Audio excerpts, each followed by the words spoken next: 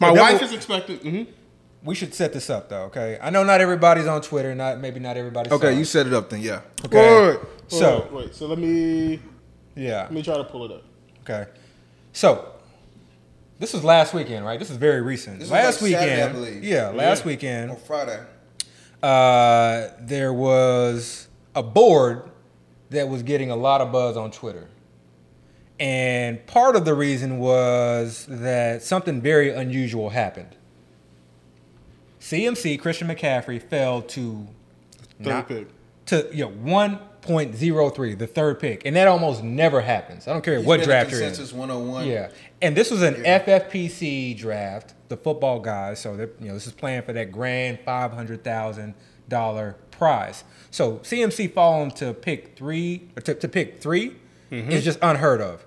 Then to come to find out that the person drafting in slot 3 had auto-drafted that pick. Mm-hmm. Who's one guy you've been high on all year? A.J. Brown. I mean, that's all I have to say is A.J. Brown. This man has been trying to get A.J. Brown all year. I was getting to draft specifically to draft A.J. Brown. He was just getting into draft to draft A.J. Brown, and then he would always get sniped right ahead of him. 2.01, 2.02, etc.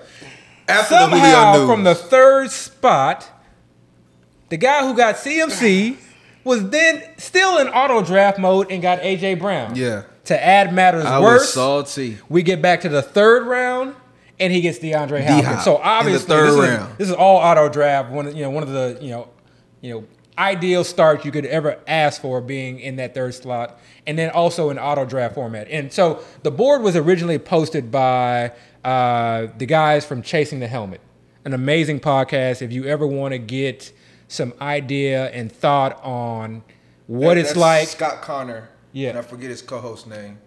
Yeah. He also does Dynasty and Chill. Yeah. Which when I started listening to his podcast. Would fully endorse listening in on that podcast. Just great insight on drafting and things to think about while drafting, especially if you're looking at the FFPC. And I think they do other drafts as well. But so they're doing this podcast, and I'm listening in, and they're talking about how this guy from the 3 spot is just like in auto draft mode, and he's just landing all these amazing picks. Mm-hmm. So then we get a random text later in the day that, hey guys, I did a draft, but it was an auto draft. I ran into some issues. No. Actually, it was like, fuck. I forgot that I had a draft at this time. Yeah. So to add some context, I'm expecting a baby any day now. Yes, any day now. Putting together the crib, the nursery, and I don't know how I forgot. Yeah. But I forgot. Like, I think I had purchased, or I think I had entered that draft maybe the day before. And so whenever you don't draft, or enter a draft that day, at least for me, I just forget. Unless I set an alarm or put it into my calendar. How rich? Yeah, like I have to go. Come on, 350, whatever. I forgot about it. So what's this? I forgot about it. You didn't draft any of these players. I didn't draft a single player but the 20th pick. The worst pick. Because I came in. The worst pick in his whole draft was the pick. Okay, who are the players on this team? All right, so let's look at this. Like, he has to look at it because he don't even know. No, I have no idea, really. I started off with CMC, A.J. Brown, DeAndre Hopkins, followed that up with Josh Jacobs, Mark Andrews, and Noah Fant. Who another one of my favorites. Cortland Sutton, Leonard Fournette, Brandon Cooks, who I think is going to be a surprise this year. Got Tom Brady, but I also got some upside in the 15th round with Justin Fields. Okay. Just in case if y'all were wondering. Right. Got Corey Davis, who I believe is going to be the number 1 on the Jets. I think he's going to the Jets. I think he's going to be number 1 receiver there. They paid him like one. And they made Crowder cut his set. That's a whole separate podcast in and of itself. I got McCole. I'm not high on McCole, though. He has upside, though. It's in the right situation. I mean, really, it's a start. It's a start. Yeah. Some of those other picks, maybe. But landing CMC with the 1.03, getting A.J. Brown, just the fact DeAndre Hopkins, draft, and the unique build and getting, a Goddard and a Fant. Andrews and a Fant on the same team. It's just a very unique build that, has some potential. That could be a contender. Yeah. An auto draft. I mean, the 3-hole. And I honestly, I'm not gonna lie. I don't think you would have drafted better than. No, come on now. Come on now. Actually, I just auto drafted again during this podcast. And to be honest, that's kind of who I wanted anyway. Don't do any more drafts until after the baby comes, because clearly your mind is someplace. It's someplace. No, what are you saying? Which is okay. Do more drafts. Don't draft them. Just auto draft. Just go back and see the board when it's done. Maybe draft pick 20. But good luck. But I do want to make this clear though. If you guys think that just because I auto drafted that entire team, that I'm not gonna celebrate as if I chose that entire team, you have another thing coming. I'm throwing a parade. Listen, the first thing I'm doing is buying a G-Wag. I don't blame you. I'm leasing a G-Wag. I don't blame you. I'm leasing a G-Wag. I'm not buying it. Buying it. I'm gonna lease it for a year, then I can swap the lease or something. No, I am going to celebrate this team like no other draft that I've ever been in. It's gonna be so annoying. I'm gonna be.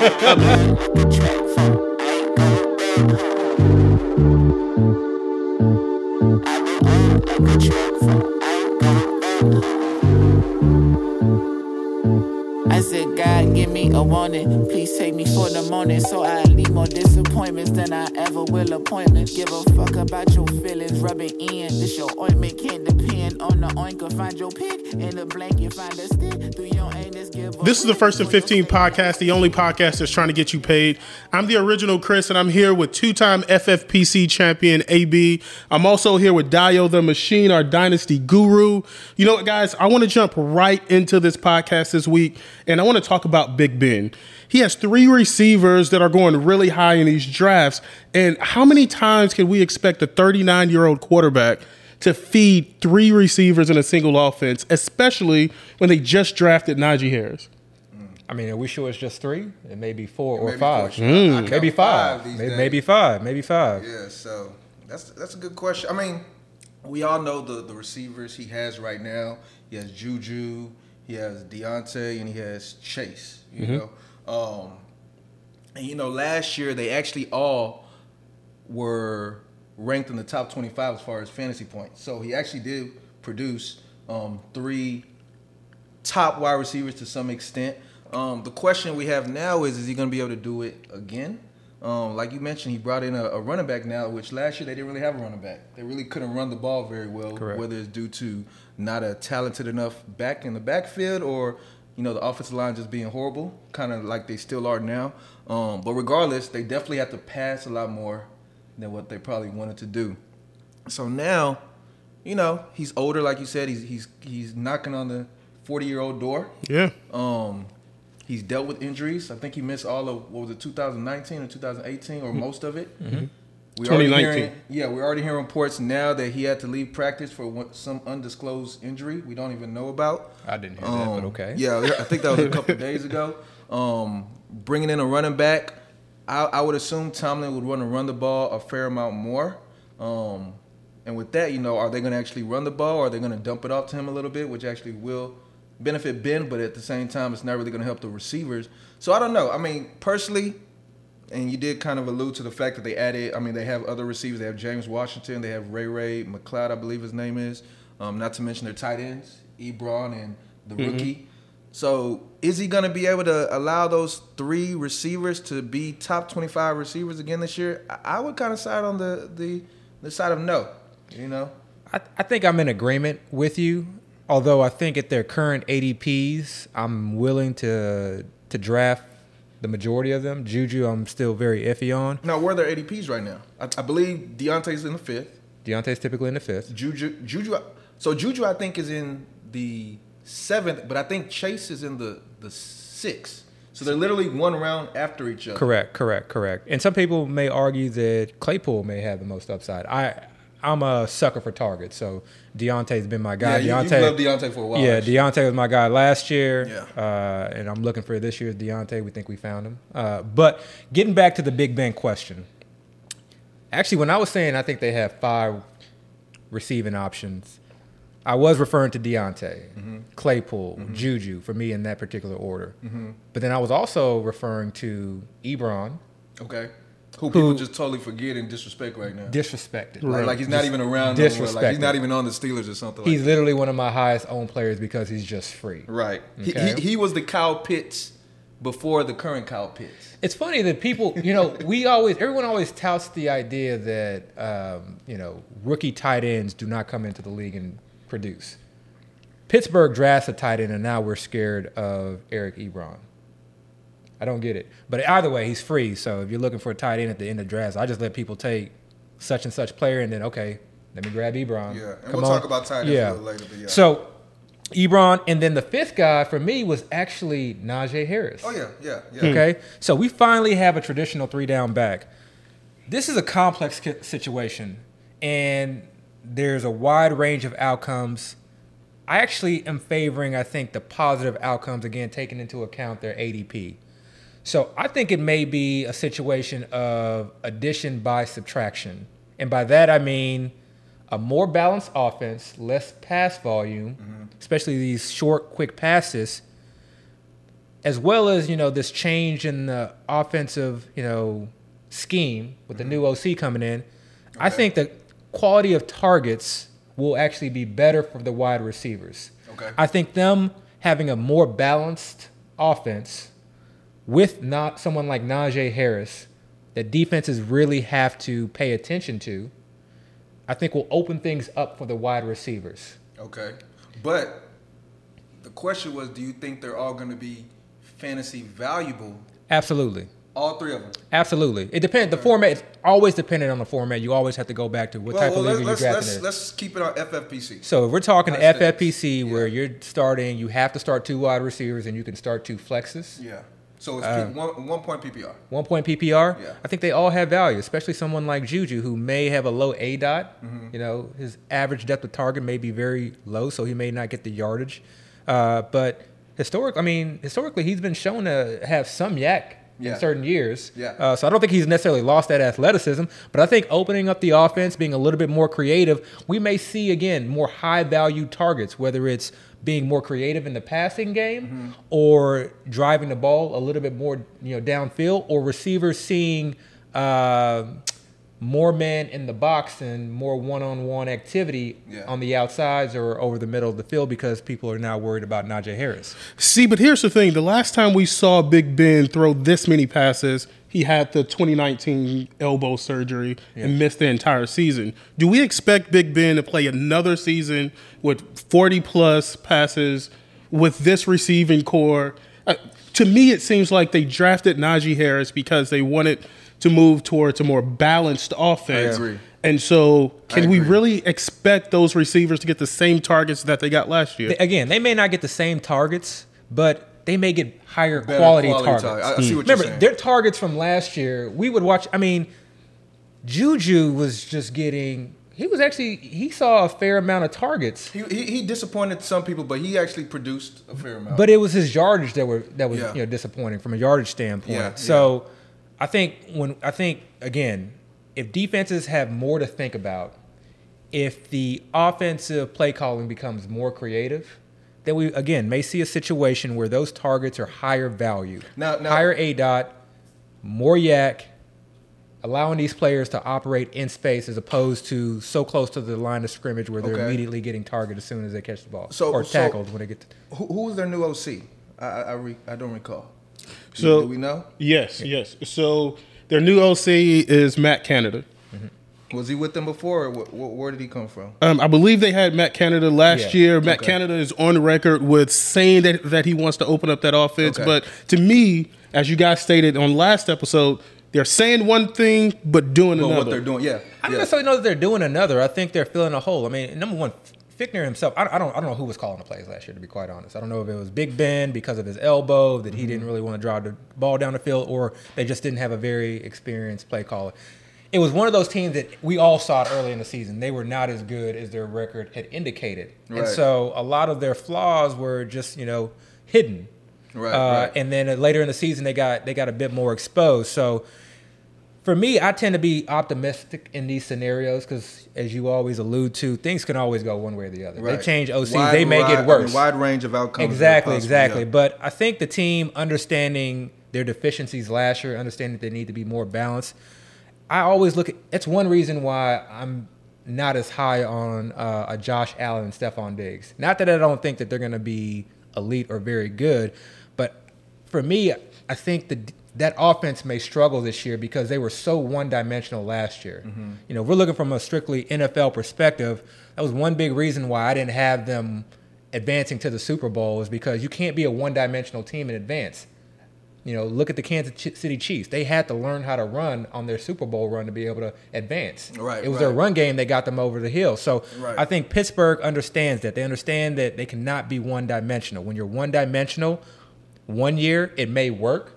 Baltimore Ravens, for instance. Yeah. But then when teams get tape on that and they understand it, and it didn't take teams that long to get tape on Pittsburgh, they figured it out towards the end of the year. Right. Their offense stalled. So they have to understand that they got to be more balanced. The only thing I'll add to this conversation, because we are again referring to the Steelers receivers, is last year specifically, like somebody like Chase Claypool, he was getting a lot of touchdowns. I mean, his efficiency was pretty high. Mm-hmm. Yardage wise, I don't think he had a lot of yardage. I just remember him scoring a lot of touchdowns, even like with reverses. He was getting the ball running it. And I think there was a game he scored like 3 or 4 touchdowns in one game. Yeah. So he was having these crazy touchdown games, which, again, he was probably mid-20s as far as fantasy wide receiver points ranking. Yeah. I don't know if he's going to be able to do that again. Because, again, they didn't have that running game last year. Yeah. So without the running game last year, they had to kind of find these creative ways to pass the ball in short yardage and still score. Now that you have the number 1 running back in the draft, you would think they would say, okay, let's not worry about throwing these little screens. I mean, they might still do it because it was effective. They were actually sweeps, reverses, handoffs. I mean, there was hitch routes. They manufactured him touches. They found creative ways to get him the ball. But the other thing that you could say is that was his rookie year. Yeah. So he's going to get better. As much as I loved Deontay last year, I'm lukewarm this year. It's more of a situation where... Not our boy Deontay. Yeah. I mean, he's going in the 5th round, so it's more of a situation where ideally, you know, there's other wide receivers that may fall. Before, earlier in the year, it was Robert Woods, and I would much rather have a Robert Woods than a Deontay Johnson. Yeah. But you're right. You know, you don't know how Chase Claypool is going to, or how they're going to incorporate him in this new offense. Right.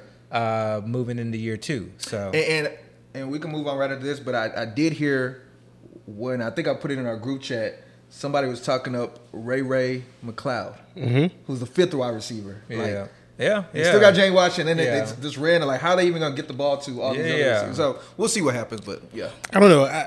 I still think that it's a lot to ask a 39-year-old quarterback who has the type of injuries. Knocking on 40. Yeah. I'm sure he's talking to Tom Brady. Okay, so this is the one thing. This is the one thing with the elbow injury. I personally would expect him, and I have not talked to anyone in the medical community, but I wouldn't expect him to perform worse than he did last year. I think another year removed from that elbow surgery, in my mind, I don't see that he can get any worse. I think he can only get better. I would anticipate that he should be able to push the ball further down the field a year removed. Maybe. The thing that just gives me a little bit of hesitancy is he keeps, as of late, he keeps talking about potential retirement. Which means he's been talking about retirement for like the last 10 years. No, because I think his body is telling him that, hey, I think that's what I need to retire. Like he's starting to feel like Ben's the drama queen. Let's be honest. He is. Ben's the drama queen. But I just can't shake it. Like, he almost feels like my body is saying I can't go too much longer. Yeah. But we'll see. Well, speaking of drama queens, let's talk about the Cowboys. I have a good question for you guys. Gosh, we got to talk about shots. the Cowboys. Yes. Taking shots. Yes. This is a Houston podcast, so yes. But let's talk about Zeke for a second. Cowboys, yeah. And let's talk about Zeke for a second. Okay. Are we expecting to see the old Zeke or Zeke getting old? Now, I know that he just got into the league really in 2016 before a running back. He's getting up in age. Yeah. Do we expect Zeke to return to old form, or is Zeke old? Zeke really isn't that old. Okay, if you want to say he's had some mileage, you can say he's had some mileage. But you can't say he definitely has some mileage. But he's built for it. Yeah, he's built for it. He is. So let me start off with the negatives. The negatives is Tony Pollard. I think that's the elephant in the room. Tony Pollard showed that he is a legit NFL back. I'm not in agreement that I think, most people are like, oh, Tony Pollard's better than Zeke. There's so much that goes into being an NFL running back and to be able to handle a large workload week in and week out. Yeah. Come talk to me about Tony Pollard being a better back than Zeke 6-7 weeks after having 15 plus touches. Exactly. So there's something to that. Okay. But even with Tony Pollard looking as good as he has looked, I am 100% buying the dip on Zeke. Absolutely. Yeah. So it's a situation where I may have him ranked like top 4, top 5 running back, but I try to get him back end of the back first. In that 8th, 9th, 10th. I've gotten him as late as the 110 pick. And so he's definitely somebody I'm buying. I'm really buying that Dallas offense, the return of that Dallas O-line. The O-line is still very thin as far as depth-wise. So, they suffer a number, more than one injury on that O-line. We may be looking at a similar situation. But the return of Dak, CD in the second year, return of Amari Cooper, Gallup. We have Schultz and Jarwin there. Weapons galore everywhere. Weapons galore. Yeah. Defenses can't load the box. Right. They can't load the box. So this man is going to be operating and running in a highly efficient offense. He could score literally 15-plus touchdowns. He's going to catch the ball quite often. And we know he produces on the ground. So we could be looking at a situation of 1,800-plus yards. Unless he suffers an injury, he's obviously going to have double-digit touchdowns. But I'm looking in a range of 15-plus. Buy the dip. It's not a hard decision. It's not a hard decision. So, So the question was, are we gonna get the old Zeke or is Zeke old? Doesn't matter. I do think Zeke is getting up there in age for running backs. He is on his second contract, which is kind of the time period where you start to see a decline to some extent. But I was looking at Zeke's old stats. Zeke has hit 1,000 yards every single year of his career except for his second year. And that year he had 900-something yards, close to 1,000. That was the season where he was suspended for whatever was going on with Goodell. You remember that season where he had to miss the beginning of the season? So he almost, if he didn't have that suspension, he probably would have hit 1,000 that year too. So the funny thing is that year, and I believe it was 2017, and last year looked eerily similar. The running attempts were around 240, something like that. Every other season he had 300 plus, like right above 300. The yardage that season was again 900 something. Last year he had 900 something, like very close to 1,000. The biggest difference was last year he played 5 more games than 2017. But that's huge though, to play 5 more games and still not hit 1,000 yards. It definitely is huge, but the biggest catalyst we have to take into account is not having Dak there. Absolutely. Literally all the pressure was on Zeke, and all these guys are human. You lose Dak going into a season. Yeah, going into O-line. You lose Dak, you lose your O-line going into the season with all these high expectations, and then you start to realize, maybe you're not going to meet it. Maybe it gets to a point where maybe I shouldn't be going as hard as I probably would have gone. He was still getting the work. He was still putting in effort, but people saw Zeke last year. Zeke was not the Zeke we were used to seeing. We didn't see the feed. We didn't see eating Zeke. We didn't see that excitement from him. But again, he still had 900-something yards. He still had, I believe, like 6 or 7 touchdowns, which is kind of similar to what he's done all his career. I think maybe 2 other seasons he had double-digit touchdowns, but he's never had less than 6 touchdowns in a season. Now, you did mention Pollard, who was my boy from the day he was drafted. I love Pollard. Yeah. Pollard has a unique skill set. Like you were saying, we probably can't envision Pollard being a true every down back in the sense that we see Zeke. But I think the NFL is slightly changing where there's different type of running backs. Yeah. You have your grinder, Derrick Henry type running back who we can possibly place Zeke kind of in. And then you have your finesse running back like your Miles Sanders, CEH type, which kind of Pollard falls into. So it's one of those things of what kind of offense do the Cowboys want to run? Yeah. I still think they want to run the ground and pound. Yeah. Zeke is our guy. And I mentioned this last week. When the Cowboys are winning a game, they're going to give it to their horse in the backfield. Yeah. And Zeke is going to keep pounding. And Zeke is the type of running back we've seen where as the game progresses, he gets better. Yeah. The yardage coming in like bundles, Yeah. And those touchdowns will go up. So personally, I don't feel like Zeke is old at all. I feel like I don't even think there's an old Zeke. I still think we have the same Zeke. He's 26 years old. 26, yeah. Okay, so he's not. He's 26. Right. Okay, but a couple different things. You brought up the human element. I think that is so important, whether it's consciously or subconsciously. If you're on a losing team, you've lost your O-line, you lost your boy Dak, your starting You're not quarterback. making the playoffs. You're looking at Dalton. You're not making the playoffs. Your defense is historically bad. You can try to play as hard as you want to play, Right. but are you really going to? So he mailed it in, is what you're saying? No, I'm not saying he mailed it in. I'm just saying there's just a different, it's like when you get ready to go on a long distance run, if I'm, feeling good, I got my endorphins running. This is an easy 3-mile run. Well, I shouldn't say easy. This is a less than difficult 3-mile run. Right. But if it's been a long work day, work was just dragged on longer than it should. You got bad news in whatever aspect of life. You stressed to some extent. You maybe didn't get a good night's sleep. You ate a steak the night before.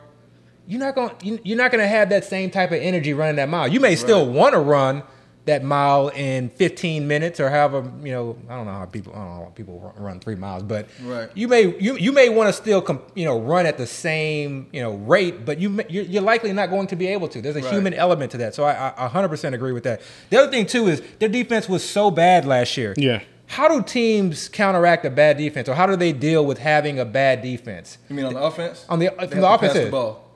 Yeah, but from a standpoint, if you understand that your defense is bad, game management, clock management, and you do that by running the ball. So if you know your defense was struggling last year, you're not going to go into the following year and saying, okay, let's throw the ball around the yard. And again, we love the Dallas offense, high-paced offense. I'm not saying that their pass offenses. Begrudgingly, we love the Dallas offense. Yeah. We still Texans fans in this piece. We like the Dallas offense. Yeah. Okay, not the Dallas Cowboys. Well, I don't know. I just didn't see that pop in Zeke that I've seen in years prior. But real quick. But he got his boy Dak back. He got the offensive line back. We haven't mentioned this once. He was hurt last year as well. Yeah. He actually missed a game. I think that's the first game he missed in his career due to injury. I mean, we saw him fumbling. You saw a different type of Zeke. And I don't think it had anything to do with age. It seems like everything you guys are saying sounds like a running back that is on the decline. Well, no. Remember, situation matters. O-line matters. Quarterback matters. Offense matters. If your O-line is decimated, you lose your starting quarterback, and your offense takes a significant hit, you're not going to produce as well. Yeah. How about this? Dio, you like to talk about contracts. Do you think the Cowboys feel good about the contract that Zeke has right now? Not at all. Don't pay running back. Not only do I think they don't feel good about it, I think Zeke might be short-lived with the Cowboys. And I'm totally speculating here. Don't take this as gospel.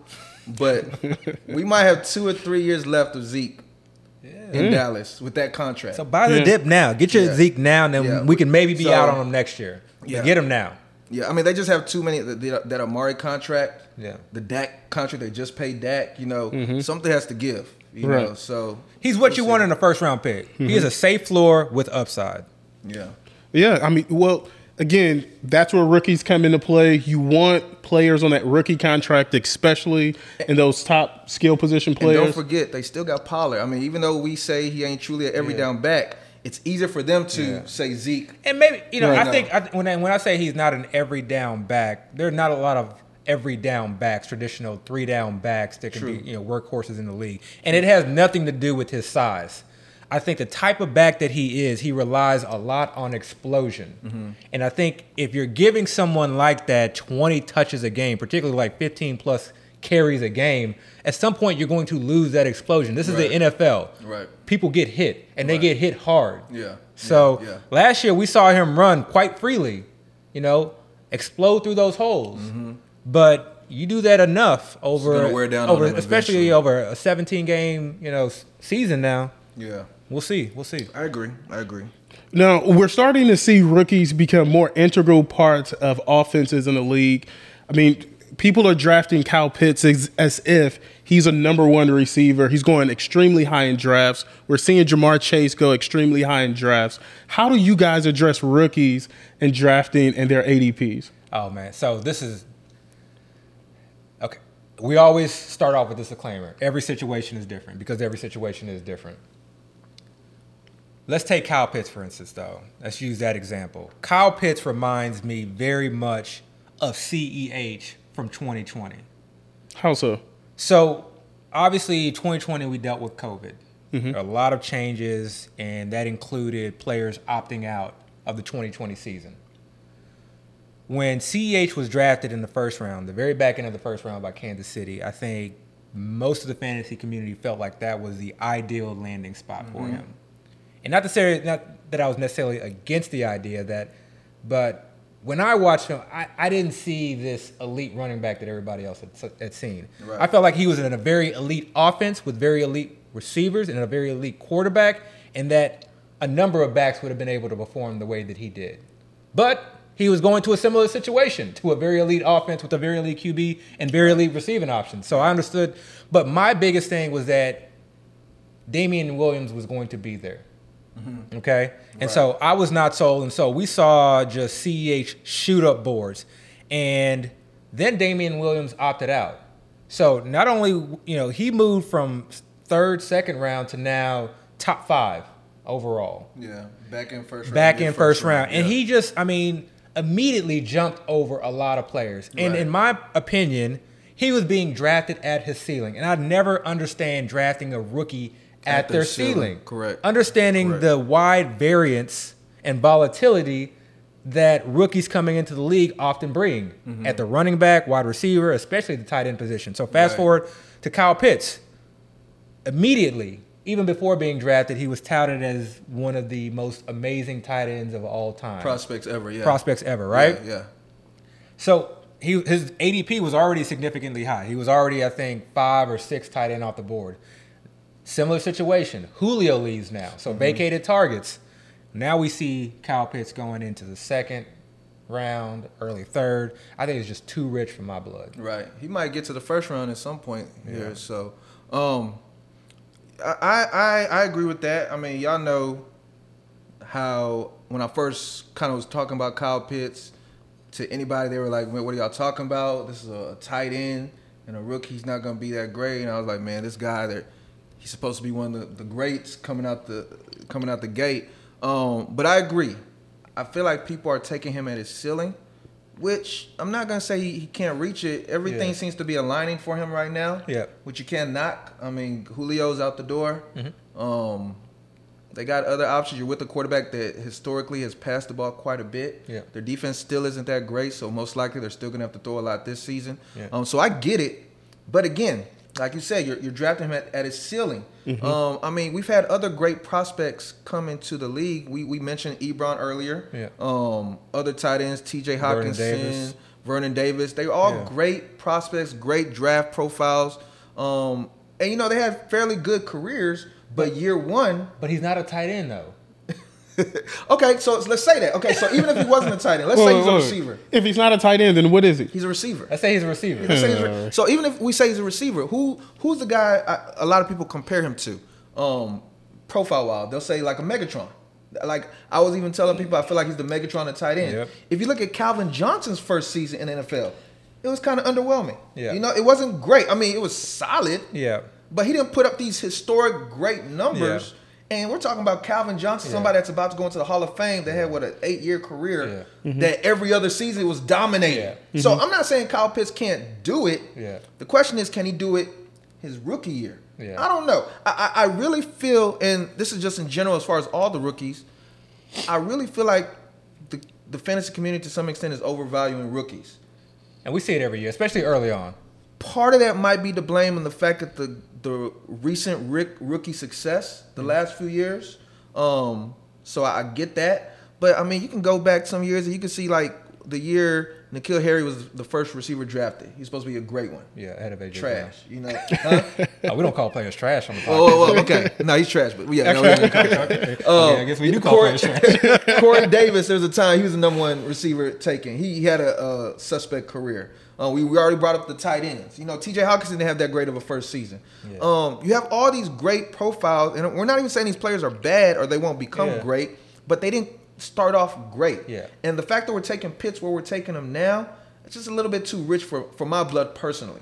And I get the idea that they're gonna move him around the formation. I profiled him more as this like elite red zone target. Mm-hmm. You know, when I was watching film, I felt like that's the thing that stood out to me the most, is that he could win in the red zone in multiple areas. Right. Great hands, could high point the ball, could, you know, run a slant, could, you know, caught the ball away from his body.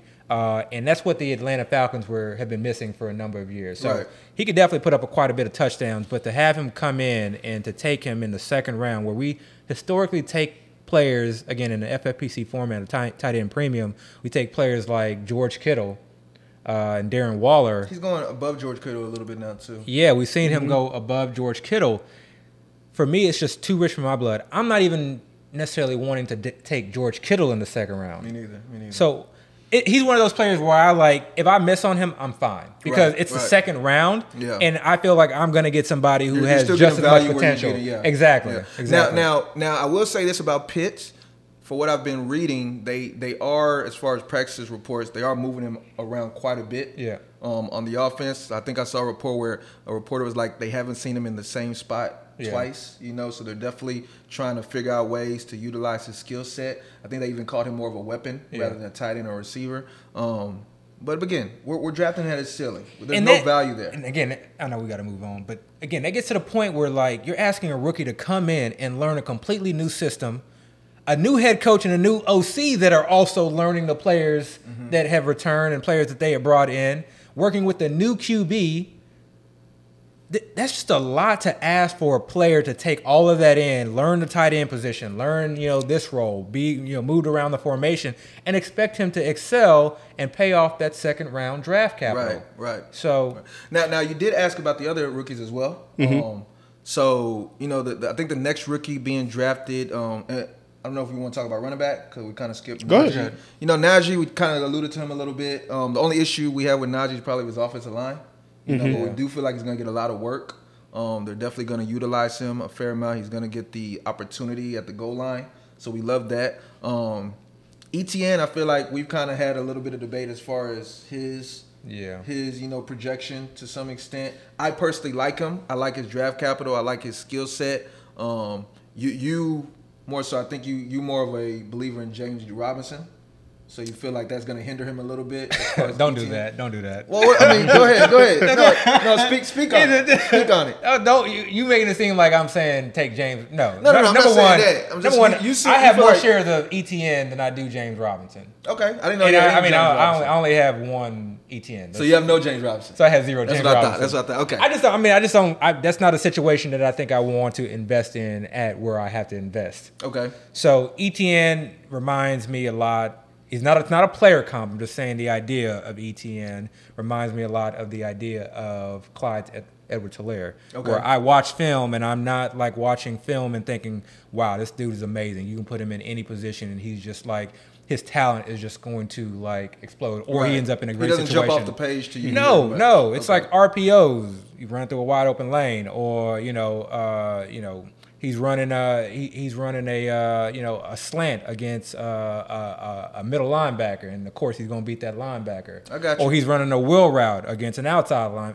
Like, it's plays that yes, I commend him for making, but when we translate that to the NFL level, he's going to be able to do that against NFL skilled players. I just don't necessarily see it. I saw him, I would just watch plays where he would just get tripped up too easily. I just, him as an inside runner, I just was not a strong believer in. So if I'm drafting ETN where he's going, which is the fourth round, when I drafted him, I got him in the fifth round, which is one time I said, if I'm going to be wrong, at least let me get him at value. But if I'm drafting him in the fourth round, I want to draft him with the idea that, okay, maybe he has a limited role to start off the season, but then towards the end of the year can take over that backfield, and I just don't see that. What I like about him, I love his speed. Yeah. Like, he's super fast. He has these long strides. A taller guy, he kind of runs a little bit high, but like when he has that burst and when he's like in the open field, like nobody's gonna catch him. Yeah, you got to give him the space. You got to give him the space. So I do like him. So do you think some of this hype surrounding rookies have something to do with them getting a disproportionate of the work because of OTAs and rookie OTAs and veterans not coming in until later on? You mean as far as the current landscape, right? What people are hearing? I don't think so. I mean, I don't know what you think. I agree. You think it's because people are hearing about him a little bit more now? Yeah, I think, there's some veterans that either aren't showing up at OTAs or just, they're there, but they're not like fully participating, or they're going like half speed. Remember, a lot of what we're hearing, we're relying on beat writers. Right. Or we're relying on coaches just telling us what they want to tell us. Right. We're not relying on what we're actually seeing. Right. So some of that you have to take with a grain of salt. And it's hard to parse out what is real, what's not, what's significant, what's not. Good news to me is no news. Bad news is something that I want to I pay attention to. Now, speaking of... I was going to ask, what you're saying then, would you then say once veterans come back as far as training camp that these rookies, ADPs, are going to start to depress a little bit? Is that what you're trying to say? I think we always start off with the rookies being drafted very highly. Then it comes down a bit. So it's going to pull back a little bit. But this is what's going to happen. Tell us, champ. Tell us. Let us know. This is what's going to happen. People be prepared. And this is why we talk about this on the podcast. Right. You got to anticipate that this is going to happen. Right. So I think I brought this up earlier. Let's take Jonathan Taylor, for instance. Mm-hmm. I love Jonathan Taylor's talent. I like the O-line that he's behind. I like the play caller, etc. But I don't love his situation enough to be able to draft him at where he's going. I think he's like, his ADP is 5 or 6 overall, or maybe 6, 7, somewhere around there. This is what's going to happen. Training camp's going to come around. Nyheim Hines is going to have a good day. Okay. We're going to get some reports about that. Then all the chatter about, Nyheim Hines is going to be still in third down work is going to happen. Mm-hmm. What's that going to do to what is that going to do to Jonathan Taylor's ADP? Gonna push it back a little. Push it back a little bit, right? Mm-hmm. And then guess who else we're gonna hear about? Marlon Mack. We're gonna hear about Marlon Mack, our buddy from last year. Oh man, Marlon Mack. Yeah. He looks amazing. He looks pre-injury. He looks pre-injury. He's got the burst. And then guess what's gonna happen? The coach is going to come out and talk about how he has a great running back room. He loves all of his guys. Right. All of them everybody's going to get work. Yeah. Everybody has specific skill sets. Yeah. And then we're going to get back into that same conversation that we had. And there's going to be discussion about, okay, well, remember when Marlon Mack was healthy, like it was really a three-headed committee. And and it's hard for me to like not even take that into a consideration and not have it be affected, because that's what's going on with Miles Sanders right now. But what's going to happen is going to push his ADP. So I'm not going to take Jonathan Taylor right now. I'm going to wait for that news to drop, and then I'll take him, in the back end. That's a good point you're making. So you're basically saying even if you like a player, if you kind of can forecast a player's ADP moving back. I can forecast news. I can forecast X player looks great. X player had a great, 2 to 3 days of camp. Gotcha. Or X player got injured, and it may be like something as simple as an ankle sprain. So you'll wait till that happens, and then you'll say, okay, now let me go get the guy. Take advantage. I like. Yeah, okay. Yeah. I like that. Advantage. I like that. I'm cheap. I want things at a discount. We're Nigerians, man. We definitely Nigerians are not cheap. Let's not put that out there. We're not cheap like that. But I want things at a discount. Yeah. I want things at a discount. So let's stay on the topic of rookies, though. When do you guys expect Trey Lance and Justin Fields to actually start a game? Because people are drafting them so low, but I tend to take a more established quarterback higher in my draft, and then I like to take a quarterback with some upside later on. So I've been taking a little bit of Justin Fields lately.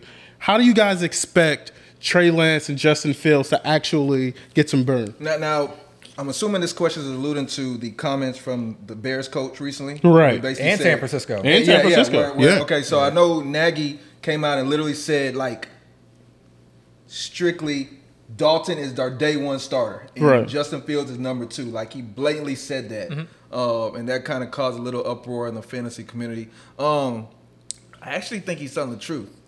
I really do feel like he believes week 1, Dalton is going to be out there under center. Now, the question you asked is how soon do I think he's going to start? And I think I was talking to one of my friends about this the other day, but I literally think as soon as week 2. I mean, I think it's definitely possible that soon. Okay. Do you know who they play week 1? No, I don't. Oh, you got to pull it up? I got this right here. Okay. Show it to me. Let's go to the glasses on real quick. Show it to me. I know who they play. They play the Rams week 1. He's starting week 2. He's starting week 2. I feel better about my prediction. He's starting week 2. They play the Rams week 1. He's starting week 2. So I personally feel like it could be it's almost like the Deshaun Watson situation where Deshaun Watson came in week 3 or Herbert I think came in week 2 or week 3. Mm-hmm. I really feel like something like that might happen. I think their bye week is actually week 10. Yeah. So I don't know if they can hold off till week 10 because that's typically when you would say the rookie quarterback is going to take over after he gets that bye week to really get acclimated as the starter in practice. Similar to Tua, like that's how Miami sort of put Tua. Similar like that. But and that situation was very unique. They forced it. They were a winning team, right? Yeah, a playoff team. Yeah, exactly. Yeah. After being at the bottom of that division for a number of years, and they forced Tua in there. Yeah. So you with no off season. So you knew that's kind of their plan going in for a while. You know that. Yeah. So I don't know if the Bears are going to wait that long. I really truly feel Dalton is just not going to perform as well as we fans and coaches would hope. And just the chatter is gonna be Fields, get him in there, How much more tape of Dalton do we need? Right. Like, really? Like, what kind of? If you're asking yourself, okay, man, I'm not sure if I should. I really love Justin Fields, but I'm not sure if I should draft him because I'm worried about Andy Dalton. Right. Ask yourself, when was the last time you drafted Andy Dalton? Right. Okay. When was the last time you watched a game and you felt like, oh, Andy Dalton is a transcendent player or a QB that can? And I'm not knocking Dalton, play. He's been serviceable, but he's not anything in my mind that's really going to be someone who can elevate that team. Right. So, getting back to like a point we made earlier about news.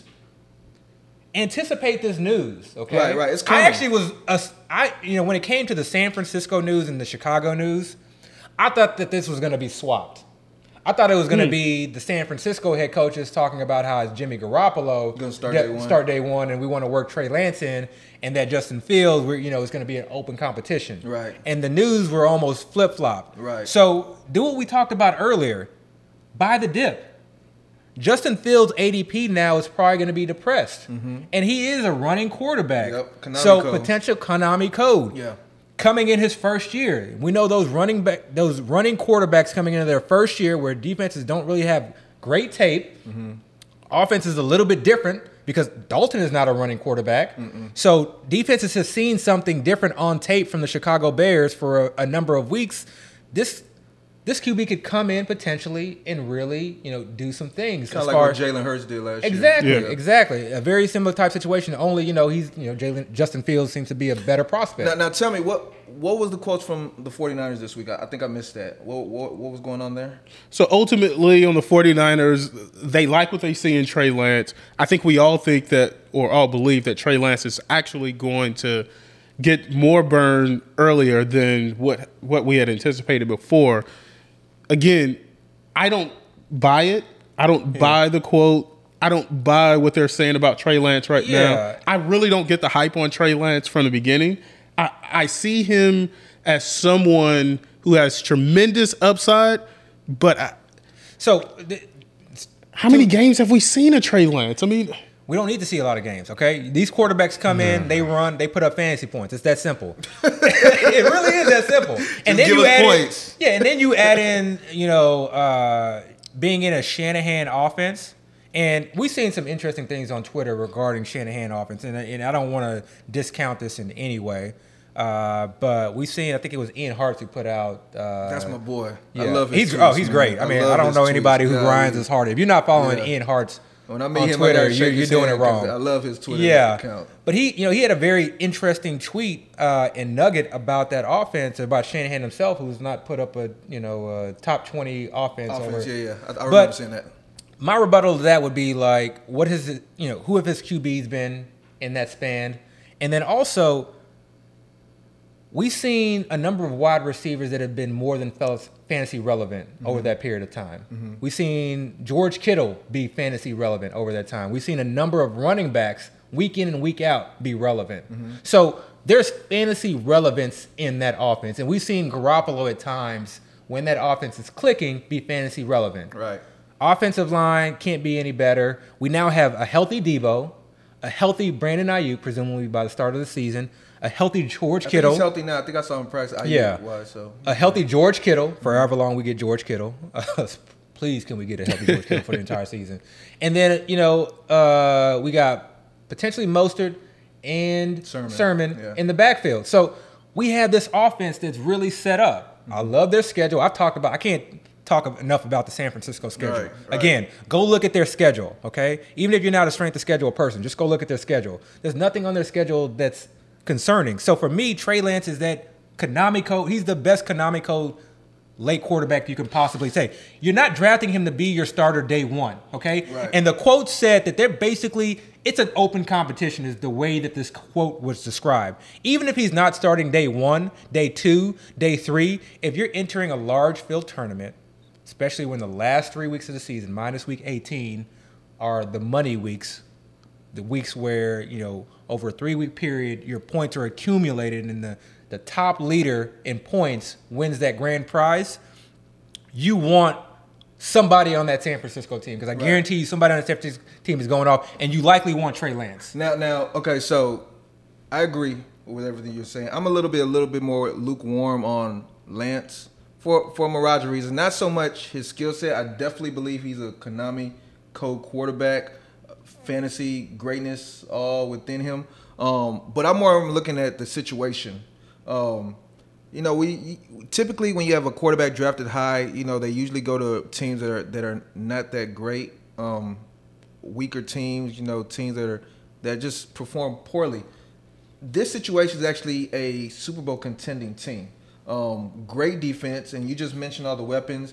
They even have a few other weapons that I know a lot of people are not aware of. They have Jeff Wilson, who actually is going to eventually come back. He'll come back. I don't want people to forget that. Jeff Wilson's not going to miss the season. Yeah, keep an eye on the if he pup comes list. back at the right time, he's going to be fresh legs, and Jeff Wilson is actually pretty talented. Ever since his North Texas days, they got this other rookie in the 6th round, Elijah Mitchell, who's pretty good. I think he went to Louisiana Tech. Pretty good running back. And the 49ers, that's that offense where they have guys that go down, they put in somebody else in the running game. Oh, you didn't even talk about you're gonna talk about your boy? Who my boy? You know who you're talking about. Oh, Jalen Hurd? Yeah. Oh man. Dang, I really forgot about my boy. I apologize. That's my boy.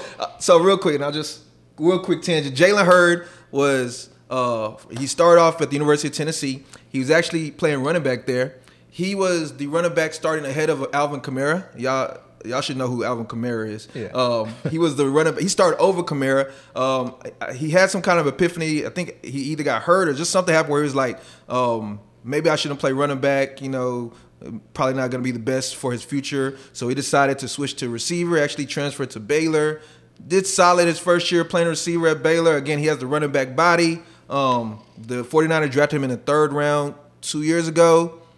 Unfortunately, ever since then, his rookie year, he got hurt for the season, the preseason, and last year he got hurt for the season, the preseason again. So we haven't really seen him in the regular season yet, but he has all this talent. He's healthy now. Yeah, he's healthy. I mean, he's always healthy to start. So. Yeah, he's always healthy. But, and again, it's a beat writer report.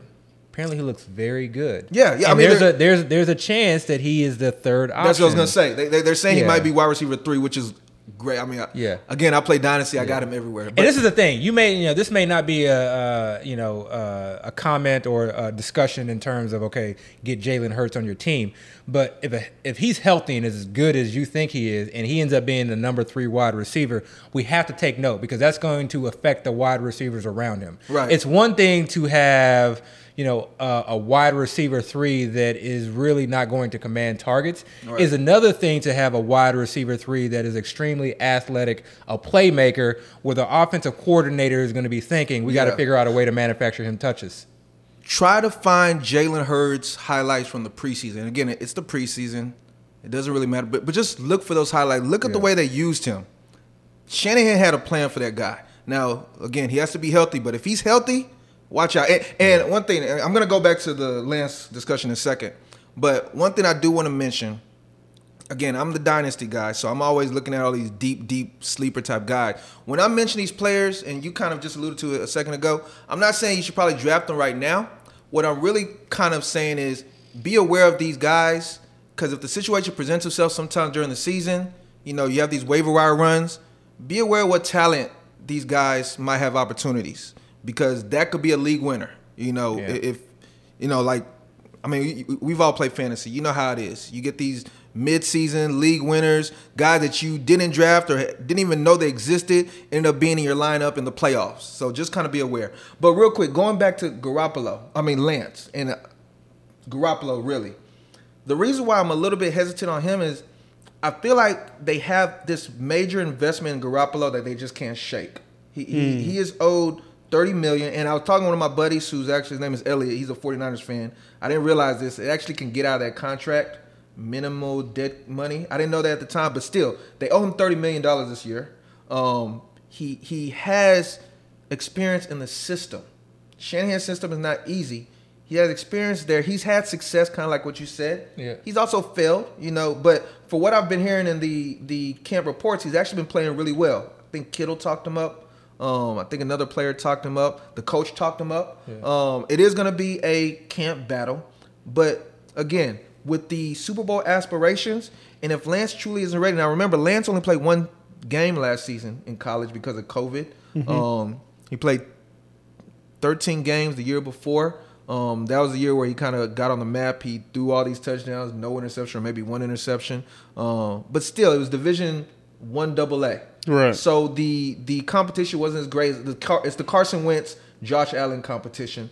So he's gonna have a learning curve. Yeah. And I wouldn't expect Shanahan's offense to be easy to learn. So that's the only thing that gives me hesitation as far as how soon I think he's going to get in there. Now, if the 49ers are doing bad, he's obviously going to get in there. If the 49ers are not in playoff contention near the end of the season, he's definitely going to be in there for the fantasy playoffs. But if Garoppolo's doing well and they're still in the hunt, I don't know if we're really going to see Lance as early as we think, if at all, this season. Now, I might be wrong, but that's in the realm of possibility. But that's why I said I'm not taking Lance, with the in the 10th round or anything like that. Right.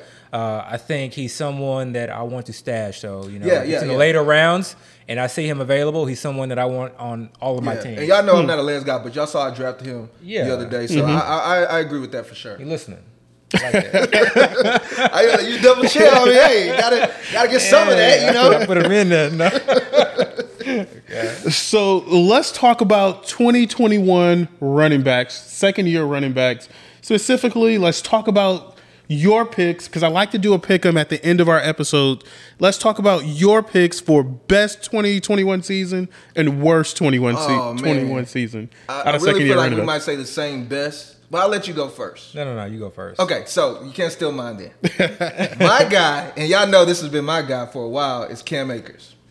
All right. Really? See, I knew I just said Come that. on now. Number one is an easy one. Number two, you know how high I was on Cam that's why Akers. I said we were going to say the same guy. Okay. I love Cam Akers. Okay. I love his situation. Even with Florida State. When he was at Florida State, and me and you talked about this a lot last year. Yeah. The offensive line for the Rams was weak in 2019. Yeah. So going into 2020, that was my main concern. He was always kind of trying to talk me off the ledge a little bit, talking about how they improved and, this, that, and the third. But I was like, man, they didn't gain anybody. Mm-hmm. They got continuity. older. I'm telling continuity. They got older. Yeah. Their best guy was the oldest guy on the team, Whitworth, you know what I'm saying? So I was like, but at Florida State, they also had a very weak offensive line and a weak offense, and Cam Akers still produced. So going to the Rams, that was the one silver lining I had, like, he might still be able to do something because he produced in college. Yeah. And to start the season, Cam Akers wasn't really getting much burn at all. I think it was Henderson and Malcolm Brown that was getting most of the burn. Yeah. And both of them actually had good games here and there. Yeah. But by the end of the season, when Akers had that backfield to himself, he was shining. And he was shining in all facets. The run game, the receiving game. They kept him out of the field. And he looked good. He was getting these bunches of yards. And I love what I was seeing. In the FFPC, they have this playoff tournament, and Cam Akers was on literally all my teams. And I don't even think he was really regarded as that highly at the time. But now everybody knows him. I think he's being taken at the end of the first, early second. I still love the situation. They added Matt Stafford, which I feel like is going to open up quite a bit for him. That's definitely my guy. Yeah. Now, You also wanted me to say the guy I dislike the most? Yeah. It kind of is what you were saying earlier, JT. And I love JT's talent. Yeah. But I'm really scared about what's going to happen there. And I don't believe in Wentz. Now, Wentz is in a better situation. He might produce, but Wentz looked so bad last year. Even with that offensive line, he's rejoining his boy. Okay. Frank Wright? Yeah. But still, he looked just so bad last year. He looked broken. Yeah. You know, he really did look broken. And yeah, that offensive line is great, but that offensive line is going to be great also for Marlon Mack. Yeah. It's going to be great for Hines. Yeah. And that's just the guys we know about. Yeah. You don't know what's going to happen, you know? Yeah. So me, and then his ADP, he's the highest drafted out of all of those. If he was going like in the second or the third, maybe I like him a little bit more. Yeah, he definitely not get him in the third. Second, yeah. But where he's taken right now in his situation, I mean, he looked good. He was a great prospect. Yeah. But I just can't. I can't get with it. So So wait for Jonathan Taylor and then buy the dip. AB, best and worst, second year running back of 2021. Okay. Yeah. Oh, you took my boy. Yeah, you can't say Akers no more. You took Akers. Number one. And then getting back to college film real quick, you know, because it's hard for me to describe in words why I feel like someone popped off tape versus someone didn't. You know, you could watch Cam Akers' film and think he didn't really do anything in terms of like long runs, you know. In Florida State. Exactly. Yeah. But when I watched his tape, I saw talent that to me easily translated to the next level. You know, so I was really, really impressed by his tape. And that's one reason why I was so high on him. Even I feel like he was the number one rated running back coming out of high school too. Yeah. So he was always a highly touted prospect. Yeah. So, but you can't take Akers. So I can't take Akers. So let me get a little creative with this one. My guy's going to be A.J. Dillon. Okay. And so there's a couple reasons behind this. Okay, I like that. One is because of his ADP. Okay. I love his ADP. Where's he being taken right now? Right now he's going, I think, anywhere between ninth. Sometimes you can get him in the 10th round. He's going around that, you know, what I call expensive handcuff region. There are some wide receivers that are, you know, I think are some talented wide receivers that go in that range. But if you're a team that's drafted a number of wide receivers and you're looking for some running back depth, or you went 0 RB, you need to be trying to get A.J. Dillon on all your teams because he's being drafted as a handcuff, but he may easily be filling that Jamal Williams role, and we may see him get a number of red zone carries. And as far as narrative street, you know, walk down the street with me real quick. Let's go. Okay. We heard the news about Aaron Rodgers that just dropped today. With Jay Glazer coming Wait, up. I don't think everybody's heard it, so let them know. Well, you don't want to say I found the tweet. Yeah. Jay Glazer basically said, from what he's hearing, Aaron Rodgers is not coming back. Yeah. He's dug in.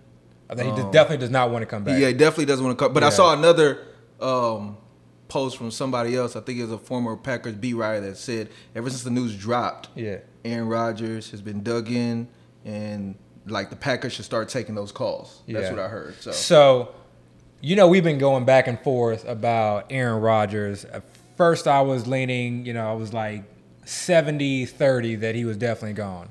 And then the James Jones interviews, him, you know, James Jones doubling down, saying he's talked with Rodgers. He feels like he's going to come back.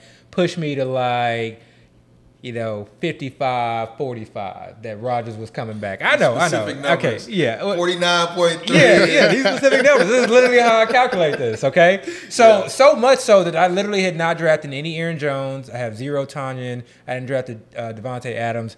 That interview pushed me enough to draft my first share of a significant Green Bay Packer. I drafted Devontae Adams in the late second round. Which is still good value. It's still good value, but that's not where I want to take them if they don't have any Aaron Rodgers. So, again, we're going down narrative street. You know, it's a long street. So this news drops, and Jay Glazer is not somebody to be messed with. Right. He's coming out telling me that's that. Why I posted in the group chat, like, this is somebody for If real. he's saying that, you know, Aaron Rodgers is definitely, you know, does not want to come back or is like dug in, you know, it was a strong statement. For him to say that and to post it means that he didn't just do so, you know, without talking to Aaron Rodgers himself, or at least someone that's very close to that camp. A good source. A good source, exactly. So with that in mind, I have to now lean 20-80. 80% that Aaron Rodgers is gone. Okay. 20% that he stays. So, again, we're going down narrative street. So that means that Jordan Love is likely the quarterback. They weren't a Super Bowl contending team with Rodgers last year because they didn't make the Super Bowl. They were contenders, but they weren't a Super Bowl team. They didn't make the Super Bowl. To lose someone like Aaron Rodgers, who was the MVP, and bring in a quarterback, I don't care what they're saying about in training camp. I don't know, you know, who knows how good he will actually be, but we heard plenty of quotes that he did not look at all ready to be, a starting quarterback in the NFL early in training camp. Yeah, or last year, I guess. Okay. Yeah. So what that tells me is that this team is not going to be anywhere near as good as it was last year. They're likely not going to be contenders. They may start off that way, but they're likely not going to finish that way. So in my mind, this is a losing team. Again, follow me down narrative street. When I see losing teams or a team that's likely going to be going down that road, immediately I start thinking about the younger players on that roster. Mm-hmm. Because what's the franchise going to – what are they going to want to do? They're going to prepare for their future. Prepare for their future, and they're going to give the younger players some more run. And they're also not going to want to waste some of their more veteran players should they be contenders later on. Mm-hmm. And I'm not saying Aaron Jones is, going to be relegated to the bench or see a significant cut in his work, but I think, number one, I think A.J. Dillon, regardless of what happens with Rodgers, was going to probably see the Jamal Williams role. Mm-hmm. And I think his role is one that could potentially grow throughout the season. And three, on a losing team, that low ankle sprain sometimes may become a high ankle sprain. Mm-hmm. So someone like Aaron Jones who gets nicked up, he's a running back. Running backs get nicked up. It's a 17-game season, and Aaron Jones has been known to get hurt. They may sit him out. It's already a conservative organization when it comes to injuries anyway. Yeah. So I look at Aaron Jones as someone like there are a number of different things that can happen to where he can provide you fantasy value. Mm-hmm. You're only drafting him as a handcuff, but you can use him, week to week or for a bye-week fill-in or when you're in a pinch. But then, oh my God, if Aaron Jones goes down, we saw a glimpse of this last year. I can't say enough about Aaron Jones. Now, just to add before you go to the next player, don't forget A.J. Dillon was a second-round pick. Mm-hmm. So he definitely has the draft capital. If you look at the other second-round running backs from last year, mm-hmm. that's the Cam Akers, the Jonathan Taylor, the J.K. Dobbins. Antonio Gibson, I think he was taken in the third round. So all these other players that have actually been successful in producing NFL, he's like the one that is in that same draft area that hasn't really got the opportunity. Yeah. And you would think if the Packers drafted him so high, I know they just paid Aaron Jones, but they're not going to draft a running back in the second round and not plan to utilize him. So definitely I like that pick right there. Yeah. Okay, so second-year running back that you're down on. Yeah. Okay, so, I was going to say Gibson. Or Swift, just to tell you, but I was like, let me give him some. Let me give him some a little, Gibson. So let me dig down deep. They didn't come here to hear Gibson may have some potential. Yeah. Running back that I am not going to be high, or that I think is going to take a second-year dip. Mm-hmm. Okay.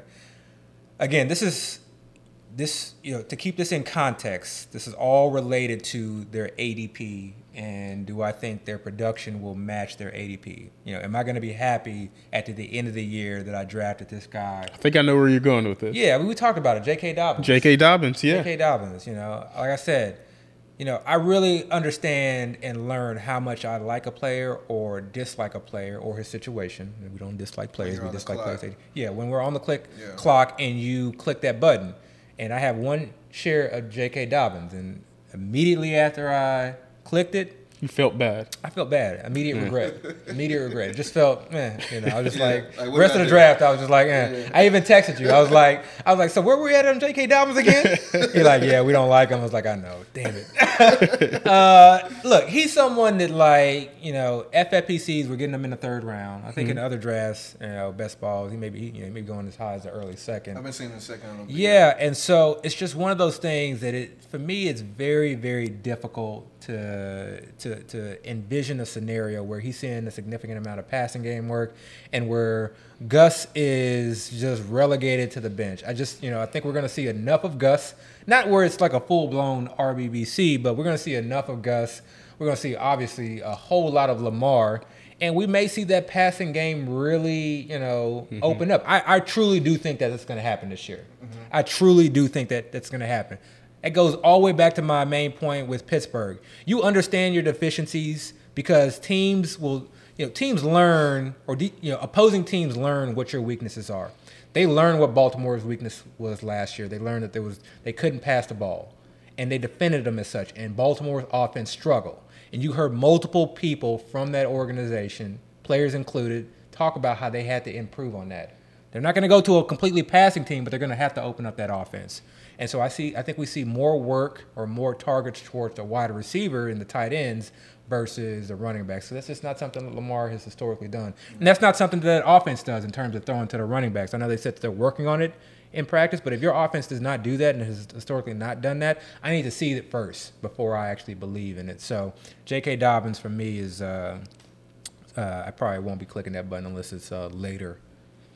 Personally, I'm high on Gibson. I'm selling Swift. To be honest, I think Jamal Williams been in that backfield is probably going to take that starting job. But that's all that we have this week on the 1st and 15th. Wait, before Yeah. Go ahead. Yeah, but we got to say, man, happy birthday. Hey, come on. Happy birthday. Happy birthday. Yes, what sir. is it, yes, 45? Sir. Come on, man. 36. 36. I'm 36. I'm getting old. You calling Zeke old? Well, happy birthday. Happy birthday. I'm just glad we made it through the pod because I honestly thought you was gonna get the call. Right. I So I thought we were gonna celebrate two things today. You know what I'm saying? But it's okay. We can celebrate the other one the next time. We're waiting. We're waiting. Listen, any day now, my wife could give birth. So hopefully, add it to the 1st and 15 family. Right. Absolutely. Right.